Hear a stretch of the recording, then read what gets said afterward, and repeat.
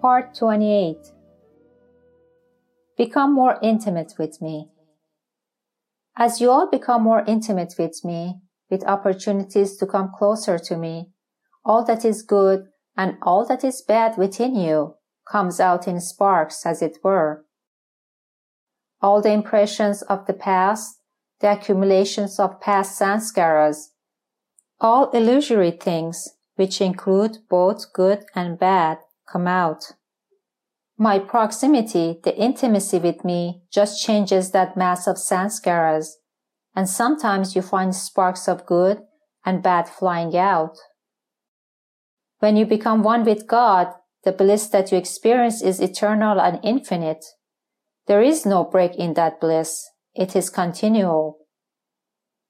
Life in eternity knows no bondage, decay, or sorrow. Live not in ignorance. Do not waste your precious lifespan in differentiating and judging your fellow men, but to learn to long for the love of God.